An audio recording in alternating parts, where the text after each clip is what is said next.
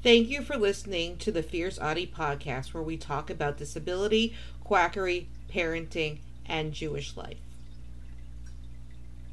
Decryption, brown background with white text that says fight ableism, racism, queerphobia, antisemitism, Islamophobia, and all bad isms and phobias. There are power fists rising up from the bottom in all different races and my logo in the center. This is long overdue. Most people already know, my family and I made the long trip to move from South Florida to upstate New York. We have been here for about a month.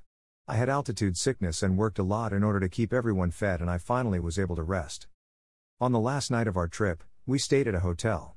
It was a suite and I had 4 of my kids with me. I traveled with a friend of mine for whom I got a job where I'm working now. We were both going to start at the same time, so we had to be up here. My husband and other 4 kids started out a few days later and finalized things with the mover. My friend and her son are also autistic. It said no pets, but we all know service dogs are the exception to this rule. I had 2 and she had 1. This hotel was the Comfort Inn and Suites at Virginia Center in Glen Allen, Virginia. I thought this was perfect because they had a level 2 charging station on site and I would not have to rapid charge in the morning, and we could cover as much ground as possible. We checked in, it was late. The kids and I were tired. I mentioned we had service dogs. The person at the front desk said she would add that to our file.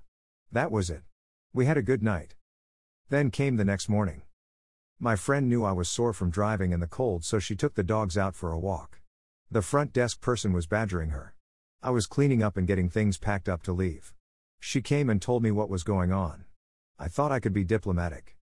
I then walked down there and explained that I spoke to someone last night and that we had service dogs. She then complained that I filled out the form online wrong when reserving it for all of us. It was a suite and it can sleep more than how many people we had. She then demanded to see insignia and a license. I explained to her that service animals are not licensed in the United States. I sent her an image of Lily and Mikey's harnesses. I have them marked, but it is not required. Just to make our lives easier. They were going to get the manager. She also said that since she has a dog, she knows there is a licensing registry for service dogs. I will address this in a bit. I told her that I am a licensed veterinary technologist. I think I know a lot more about dogs and the laws surrounding them than she does. I also have a connective tissue disorder and am autistic. My friend is autistic and our children are neurodivergent. She actually asked us why we needed 3. You cannot ask why we need the service dogs. You cannot ask what our disabilities are, but I answered anyway. There were 7 of us. We could have 1 for each person if we needed it. Then she had the gall to tone police me and tell me people don't raise their voices in there. My civil rights were being violated. I then got sarcastic and asked if she wanted our medical records too. I then threw the card key on the desk. I said, "Thanks for the free breakfast you are denying me." And we walked out and packed the kids in the car. As I got the kids in there, they were watching us outside. Like it was unbelievable that I had to unplug my car from its charger and had to make sure the kids were safe before leaving. What the Americans with Disabilities Act actually says about service animals. This person I had the displeasure of interacting with was full of misinformation and can really threaten someone's life. Here is what the ADA actually says about service animals. ADA requirements, service animals. Last updated, February 24, 2020.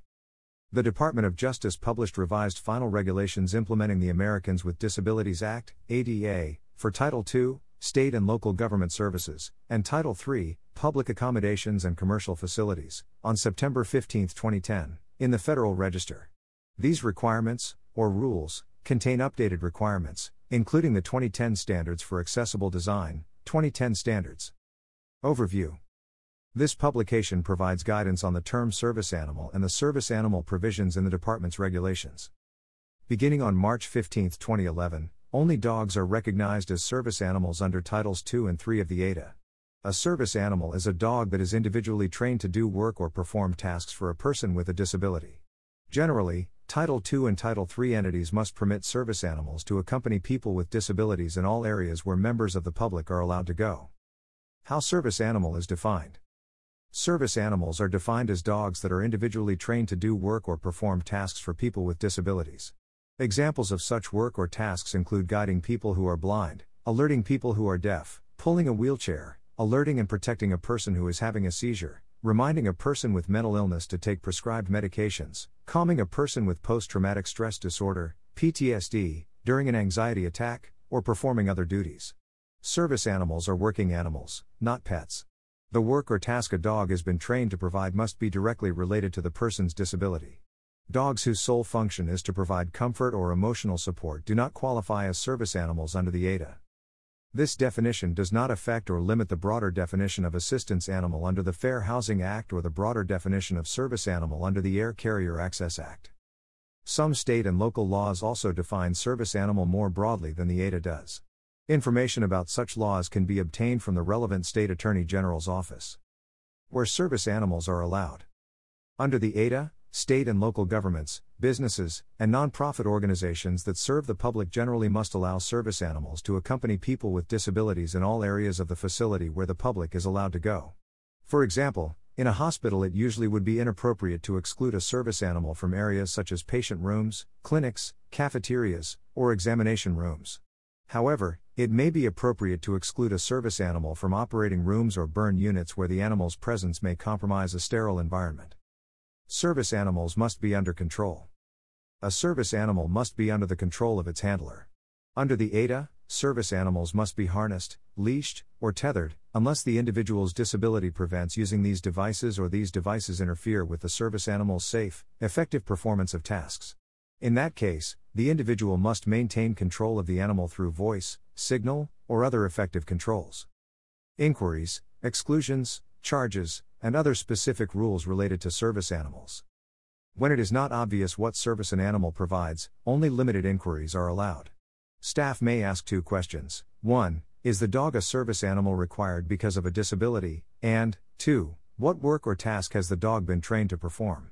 Staff cannot ask about the person's disability, require medical documentation, require a special identification card or training documentation for the dog, or ask that the dog demonstrate its ability to perform the work or task. Allergies and fear of dogs are not valid reasons for denying access or refusing service to people using service animals.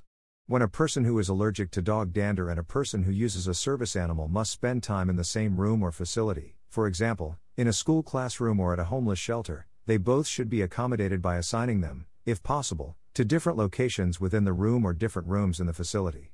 A person with a disability cannot be asked to remove his service animal from the premises unless 1. The dog is out of control and the handler does not take effective action to control it, or 2. The dog is not housebroken. When there is a legitimate reason to ask that a service animal be removed, staff must offer the person with the disability the opportunity to obtain goods or services without the animal's presence. Establishments that sell or prepare food must generally allow service animals in public areas even if state or local health codes prohibit animals on the premises. People with disabilities who use service animals cannot be isolated from other patrons, treated less favorably than other patrons, or charged fees that are not charged to other patrons without animals. In addition, if a business requires a deposit or fee to be paid by patrons with pets, it must waive the charge for service animals. If a business such as a hotel normally charges guests for damage that they cause, a customer with a disability may also be charged for damage caused by himself or his service animal. Staff are not required to provide care for or supervision of a service animal. Miniature horses. In addition to the provisions about service dogs, the department's ADA regulations have a separate provision about miniature horses that have been individually trained to do work or perform tasks for people with disabilities. Miniature horses generally range in height from 24 inches to 34 inches measured to the shoulders and generally weigh between 70 and 100 pounds. Entities covered by the ADA must modify their policies to permit miniature horses where reasonable. The regulations set out 4 assessment factors to assist entities in determining whether miniature horses can be accommodated in their facility. The assessment factors are: 1. Whether the miniature horse is housebroken. 2. Whether the miniature horse is under the owner's control. 3. Whether the facility can accommodate the miniature horse's type, size, and weight. And 4. Whether the miniature horse's presence will not compromise legitimate safety requirements necessary for safe operation of the facility. For more information about the ADA, please visit ada.gov or call our toll-free number. ADA Information Line 800-514-0301, voice, and 1-833-610-1264, TTY, MW, F9:30 a.m. to 12 p.m. and 3 p.m. to 5:30 p.m., TH 2:30 p.m. to 5:30 p.m., Eastern Time, to speak with an ADA specialist. Calls are confidential. For persons with disabilities, this publication is available in alternate formats. Duplication of this document is encouraged. Originally issued, July 12, 2011. Last updated, February 24, 2020. How our dogs were in compliance. They were under our control. They are trained to perform tasks related to our neurodivergences and my EDS. How the hotel staff was not in compliance. Demanded to know why we have service dogs. Asked what our diagnosis was. Demanded proof they were service dogs. Our dogs were neither out of control or not housebroken. They were being taken to the bathroom while my friend was being harassed about them.